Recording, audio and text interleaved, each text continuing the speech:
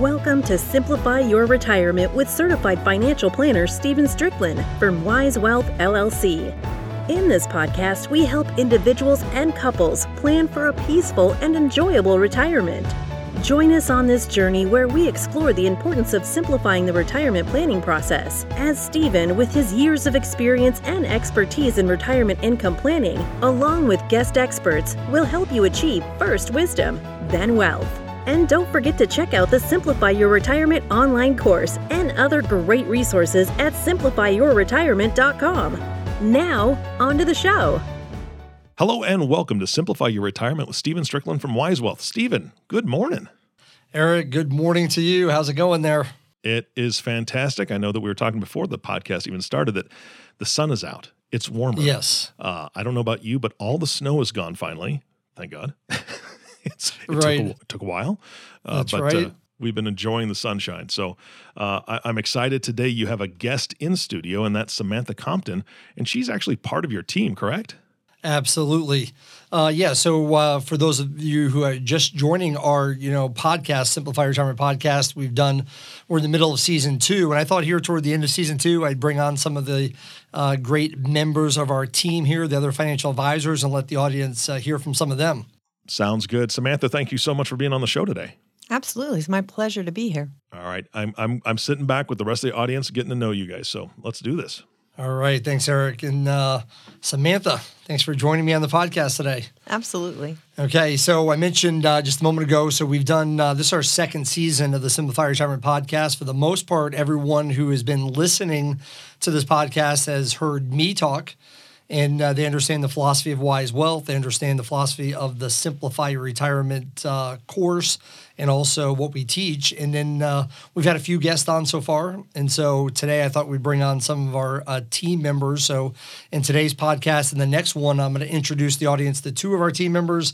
And today, first is, as Eric mentioned, Samantha Compton. Samantha joined Wise Wealth, joined my team. This is her 5th year. Yeah. At Wise Wealth with the team. So it's been great to have her on this team. So I thought it'd be great to introduce her to everybody in the audience today. So I'm going to give everyone a chance to get to know Samantha a little bit. And then I've got some questions for her that I thought would be relevant to what we've talked about so far. So Samantha, just how long have you been working as a financial advisor? Stephen, I'm getting ready to start my 10th year. Wow. Just completing my 9th year. So awesome. It has gone by very quickly. Amazing. That really does go by fast. That's great. So you've been doing this for almost 10 years. You're in your 9th year now. And so when you first got started 9 years ago, what interested you in this profession? What made you want to become a financial advisor? That is a great question, and I think our answers to those questions would be different. So my answer is that I found myself to be a single mom at age around 38, 39 years old. And I didn't know anything about long-term finances. I didn't know anything about retirement savings, IRAs, mutual funds, ETFs. Wow. I knew nothing. And the way I'm built is when I want to know something, I just immerse myself in it. And so part of that journey of just immersing myself in getting to know what all those things were, I realized, wow, I actually kind of enjoy this, and I'd love to help all those other people that really don't understand it either. And so that's what started the journey. That's awesome. So you went down the journey yourself personally, started learning what you needed to know because all of a sudden the decisions were on you. Yes. To prepare for your own financial future and retirement, and then you felt like you could help other people. Yes. That's awesome. And so what about now? What drives you, motivates you today? I think the same thing. It never stops because every time I see that awareness happen when people really don't understand something and then they gain a level of understanding and what the clarity that they get and the peace that they get from those things is very energizing to me personally. And I continue to learn. Right. So the more I learn, the more I want to share. Yeah, so that's awesome. I think it's an ongoing thing. Yep, that's great. Still motivated as much today as you were back then, and probably more so. More so now, exactly. Because I understand just how much there really is to know. The value in it. Yeah, that's good. So as far as people that you work with, the clients that you serve here, at Wise Wealth, what can people expect from you, and who are the people that you love helping? I started off with a real passion to help women understand, because I found that there were a lot of women in my age range that really didn't have a lot of understanding. And I know as a woman, I don't ever like to reveal what I don't know, because then I feel vulnerable. And I don't think anybody likes that feeling. Right. So that really started who I thought I was going to focus on. And what I found is that whether women are widowed, divorced, or married, they all seem to have very similar concerns and questions about their long-term finances and planning.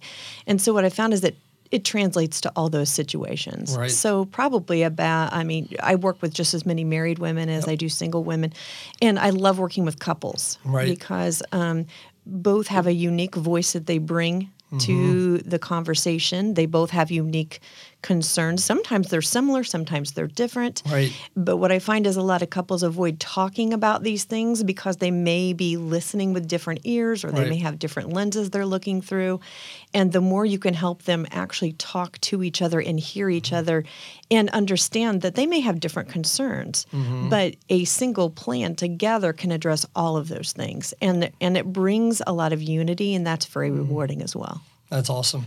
For those of you who don't know, Samantha does have an organization that's called Wise Women, where she does do classes. She does do workshops here in the Kansas City area. And if that's something you want to learn more about, certainly you can call our firm, and you can go to wisewealth.com. That's wisewealth.com to learn more about Wise Women in that organization. Samantha does a great job. As she mentioned, she does work with single women. And if you're a single a lady out there listening to the podcast today, whether you're widowed, whether you're divorced, or whether you've never been married, Samantha certainly is someone who can relate to you and understand where you're coming from and really be a great help to you. But not only that, as she said, she works with many couples here at Wise Wealth. So it's not just women, it's couples, but you probably do a better job of getting both couples involved in some of these discussions. It seems like, generally speaking, if a couple comes in, maybe one person does more of the talking than the other one. And so, how do you draw it out of both people when you've got both a man and woman, husband and wife in the room with you? Yeah, I find that there's always a CEO of the family and a non-CEO of the family. I should say a CFO. CFO, really. Yes. And so there's somebody who's always more comfortable talking about the financial, especially the long-term financial. What I find is women a lot of times are, and this is really, in general, because there are women who are very in tune with their long-term finances. So I don't mean to be too general. But a lot of women, because of just the nature of how we're built, they have a real good grasp on the cash flow in the home. How much is going out to groceries and school and kids and all of these different things.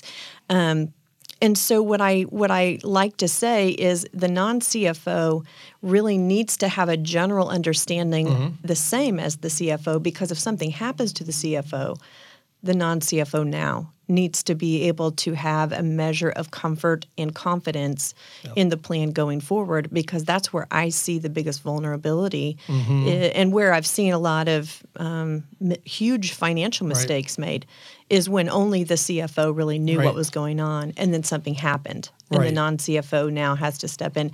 And when you make decisions based off fear, you're really setting yourself up to make some not wise decisions. So. That's good. That's a great point. I like that. There tends to be one CFO in the family. Sometimes, like you said, it is the wife. Sometimes it's the husband. But regardless, if someone becomes suddenly single because of a divorce or because of a death, then certainly the other person needs to know what the plan is, to understand what the plan is, and know how to act. So.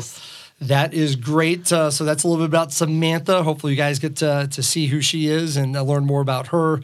She's a great financial advisor here with the firm and a great member of our team.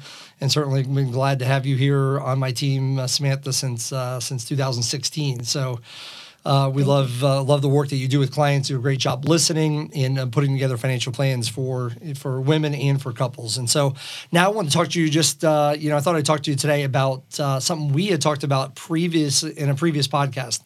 In season 1, for those of you who are just joining the podcast, in season 1 of the Simplify Retirement podcast, we went through really the foundation, everything you need to know to put together a financial plan, a retirement income plan that leads to financial peace of mind. In basically season number 2, which is what we're in now, we've just taken a deeper dive into certain issues that we just scratched the surface in season 1. And so one of those issues that we just scratched the surface on in season number 1 is this idea of the 3 phases of investing.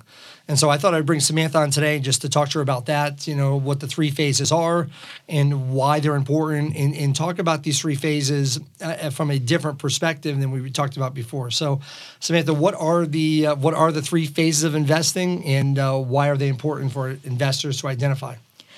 Well, the 3 phases are the accumulation phase, which, by the way, it generally tends to be the longest phase, the preservation phase, and the distribution phase. In the accumulation phase, you're doing that. You're accumulating assets. That's when you're building your retirement savings, that kind of thing. Yep. And then about 5 to 10 years before retirement, we start looking at the preservation phase, which is really where you're preparing to go into retirement, and the distribution phase. Why it's so important to know which phase you're in is because the phase is really going to tell you what issues or risks you need to be addressing in order to make sure you have the right products in place. Absolutely. Yeah, that's great. And most people just don't even, consider that. It seems like they just either, they're investing in their 401k or they're answering the risk profile questionnaire. But we believe it's important for people to identify first which phase they're in. Like you said, the longest one you're in, it tends to be the accumulation phase, because you're going to be in that all the way until you reach, like you said, 5 to 10 years before you retire. In our experience here, we see people that tend to not know about, or if they forget about, this preservation phase, and they go from accumulation to distribution. And we know that it's very important to identify how much of your asset's going to take to give you the income you need in the future. So that's great. Those are the 3 phases of investing. And as Samantha mentioned, this is important because it tells you, as she said, what products you should use. How should your money be invested depends really on what phase you're in. And just by way of review, what I had talked about in the previous podcast was the risk that people need to address and be concerned about when it comes to their investments based on which phase. Today, I want to talk to you about the financial risk, what could destroy someone's financial plan when they're in these phases. So what I had mentioned before was when someone's in the accumulation phase, the number one risk we're trying to beat is inflation risk. People's money has to be invested in such a way to beat inflation. Otherwise, they're not getting ahead. During the preservation phase, we're talking about sequence of returns risk. We have to deal with that during that phase. And in the distribution phase, we're dealing with longevity risk. So from that's just by way of review for people who did not hear that podcast, and that's really related to how your money should be invested, what products we should use. But what I wanted to talk to you about is there are life and health issues related to each phase too. So somebody has, the right investment mix for the accumulation phase. They have the right investment mix for the preservation phase. They have the right investment mix for the distribution phase. But there are still things outside the investment plan. Your plans could be working, perfectly, but there's things outside of our control that could wipe out our plans. And it really is related to, health and life. And so I want to ask you, what are the primary life and health risks that need to be considered throughout someone's life that may impact their investments, their livelihood, in these 3 phases? Absolutely. Well, many times when we're writing a plan, or when clients have a plan in place, a lot of the time they are assuming certain things. So let's say that before they have their income begin in the distribution phase, they're assuming that they're going to be working up until a certain age. Right. So if they want to retire at 66 or 67 or 62, they're assuming they're going to be working and earning a certain amount of income. So there's a lot of assumption there that that's going to happen. So what could make that not happen? Well, there's a number of things. There's disability, and of course there's death. And I think a lot of people, they think about death, like what if something happened to me and I'm gone. But a lot of people don't think about, well, what if something happens to me and I can't do the same job, or I can't do any job, or I can't do a job at the same pay as I always have. And so all of those things are risks because we are not yet set up to be able to take income from our assets. Right. And so that is a risk that could keep you from getting through the accumulation phase and then on to those next two phases. Right. And then so I think it is important to identify what phase you're in, but then each phase probably has a specific, health risk that has to be addressed too, and how we would get to retirement if for some reason this outside, force, we'll call it, or outside happening happens to us that derails the plan. So for example, someone's in the accumulation phase, we might say to them, hey, your money needs to be invested for growth. Put your money mostly in stocks. Your asset allocation is more aggressive because you have time to recover. And if you'll invest this much per month and it earns this much per month, you're going to be at a place that you're going to be able to retire, like you're saying, at the age that you want. But then something could come along to make that not happen. So what are the primary risks, I would say, and how do you address them in the accumulation phase? So the primary risks are, to your income or to your future saving. And so generally the accumulation phase, we're looking at disability, short-term, long-term disability, and then life insurance. And depending upon what your risks are and also what your desires are, would dictate also what kind of life insurance we're looking at. But short-term disability, which a lot of times is available, through your employer, something that a lot of times is provided, maybe a certain level of benefit there. Long-term disability, something you can opt in for. But let's just say that you don't have any of those things in place. Right. And let's say that you're 35 years old, so you've got another, 30 years to work, and all of a sudden, out of nowhere, you have a heart attack. Not only is that going to possibly affect your income, whether it be short-term or long-term, not only is that going to affect also your ability to continue to save, but it might also affect your ability to get life insurance. And so all of those things, all of those health things, cancer, even something that you really fully recover from can also now make it so that you're not able to cover those risks as well if you don't do it early enough. Right. That's a great point. And so the whole goal of retirement income planning is to get to the place where you can leave your job 9 to 5 and have enough assets to give you the income you need so that you can give and serve and enjoy life like never before. That's obviously the mission of our firm. And so, what Samantha's talking about here is that when you're in the accumulation phase, the goal is you have to work and you have to save. And all of a sudden, if something happens to you that loses that ability to work and to save, you're not going to get there. And so we obviously would recommend disability insurance. We believe that everyone should have it. Like you mentioned, through your employer, most people give away short-term disability. It's part of your perk. And if someone doesn't have short-term disability, that's not the end of the world per se, because they can cover that through an emergency fund. Absolutely, yeah. And then, but long-term disability, we recommend that everybody has. And so if your employer offers it, great, you should probably opt in for that. If they don't, you're self-employed, we recommend that you look at it, because that's the one thing during that accumulation phase that could make a retirement not happen. So you have to address that risk. And the other one you mentioned is life insurance. So even when someone's in the accumulation phase, why is life insurance important to people in that phase? We have a lot of times other people that we're taking care of or that are depending upon our income. Most families these days are 2-income families. In that accumulation phase, most people or a lot of people are having their families. So now they have small people that are dependent on them. Right. And even though they may, if you passed away during that period of time, you may have a spouse that could pick up and take care of things, but it's going to cost more to do that. Right. Generally, they're going to have to get child care to help. They may have to have other help in other areas. And so those risks are very real. I'd say if you have small children, if you have children still at home, right, you have something that needs to be covered. Absolutely. And so how much life insurance, I mean, how do you make that determination on how much life insurance someone needs? When they're in That's the a really accumulation? good question. People ask that, and I say, you probably can't afford how much insurance you really need. Right.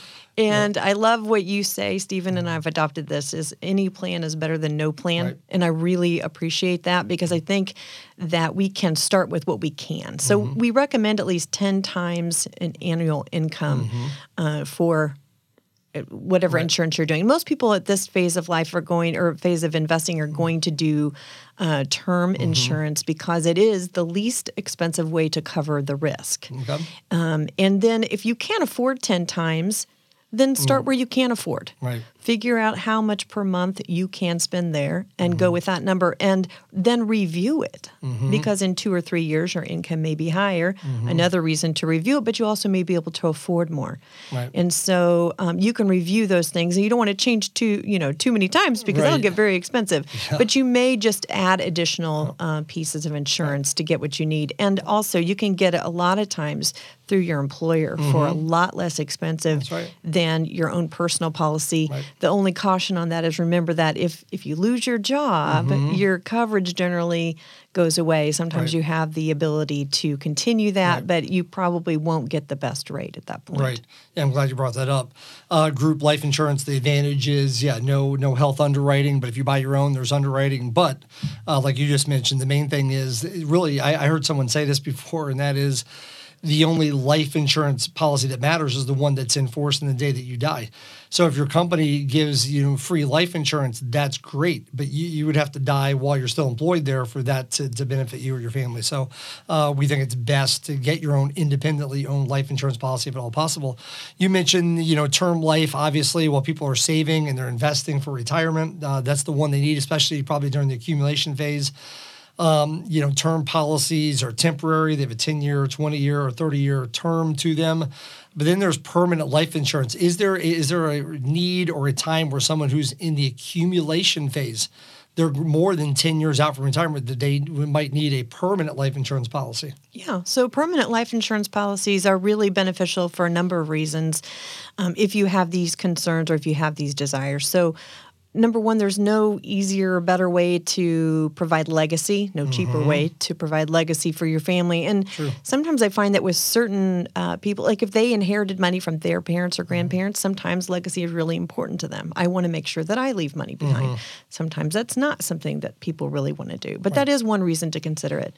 Another reason would be if you have something or someone that is always going to have the need for what you're providing, and it never goes away. Right. No matter how old you are, no matter if you're in retirement or anything, that may be a time that you would consider to have a permanent policy. And then another one is if you really want to be able to contribute to something that can create some tax-free income for you in the future.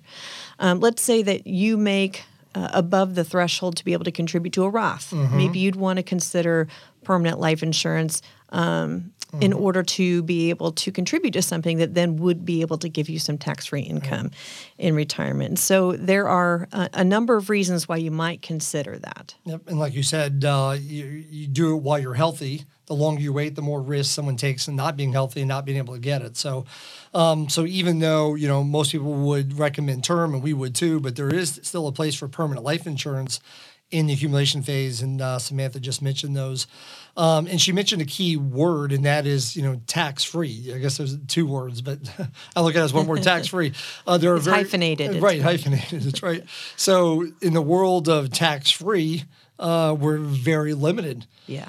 And so you have Roth IRAs, for retirement. When it comes to retirement income planning, there are really only 2 options. One is a Roth IRA. One is the one you just mentioned, and that is someone could draw out tax-free income from a life insurance policy.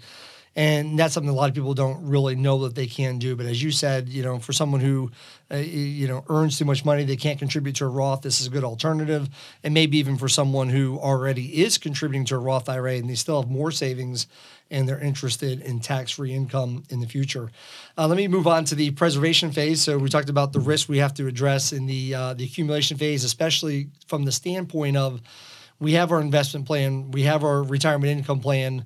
What could destroy that? In the preservation phase, what would you say again are the primary risks? It's kind of like a bridge to get to this distribution phase, but what are the risks people should look at to say, okay, now that I'm here, what could destroy the plan?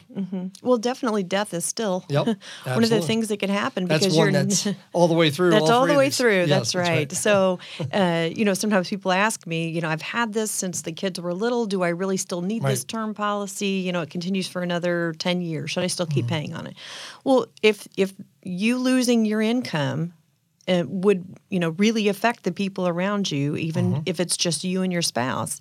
If your plan is written so that you work until a certain age and you haven't reached that age yet, then absolutely you still need to have that in place. Okay.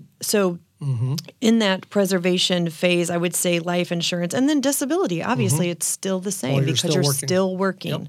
And so the risk is still the same. So definitely those two things. Okay. And then I think what comes into play most often during this phase is people also start thinking about long-term care need. Sometimes people think about that when they're younger, but really the focus is a little bit more on disability, long-term disability insurance at that point. But when the kids are through college, you have a little bit more spendable income, or you can start thinking about those things. That's generally the phase when people are starting to think, hey, do I need to have some long-term care insurance? Maybe you have a parent who had long-term care, or a grandparent, or maybe you have certain health conditions that run in your family, and that you may have a slightly higher risk to have some of those. That's definitely something to explore. Right. But really, we know that if people live long enough, chances are, it's a very high likelihood that one or the other spouse will end up needing care at some point. Sort of long-term care. Yeah. That's a massive financial risk that people face going into retirement. So that leads us to the distribution phase. What types of, and you just brought one of them up for sure. Again, in the distribution phase, what types of health, life risk could derail or destroy the best, financial plan you could have, or best investment mix you could have? There's still things that could wipe that out. You just mentioned it. Sure, absolutely. So long-term care. Long-term care. Number one answer. Yeah. And, people don't like to think about this. They don't really like to talk about it. And I'm going to use the same saying I said earlier. Any plan is better than no plan. And what I find is that most people have no plan. And so long-term care insurance will protect against your plan blowing up. Absolutely. Because if you have to live long enough in those situations, it can easily wipe out your finances altogether. Yep.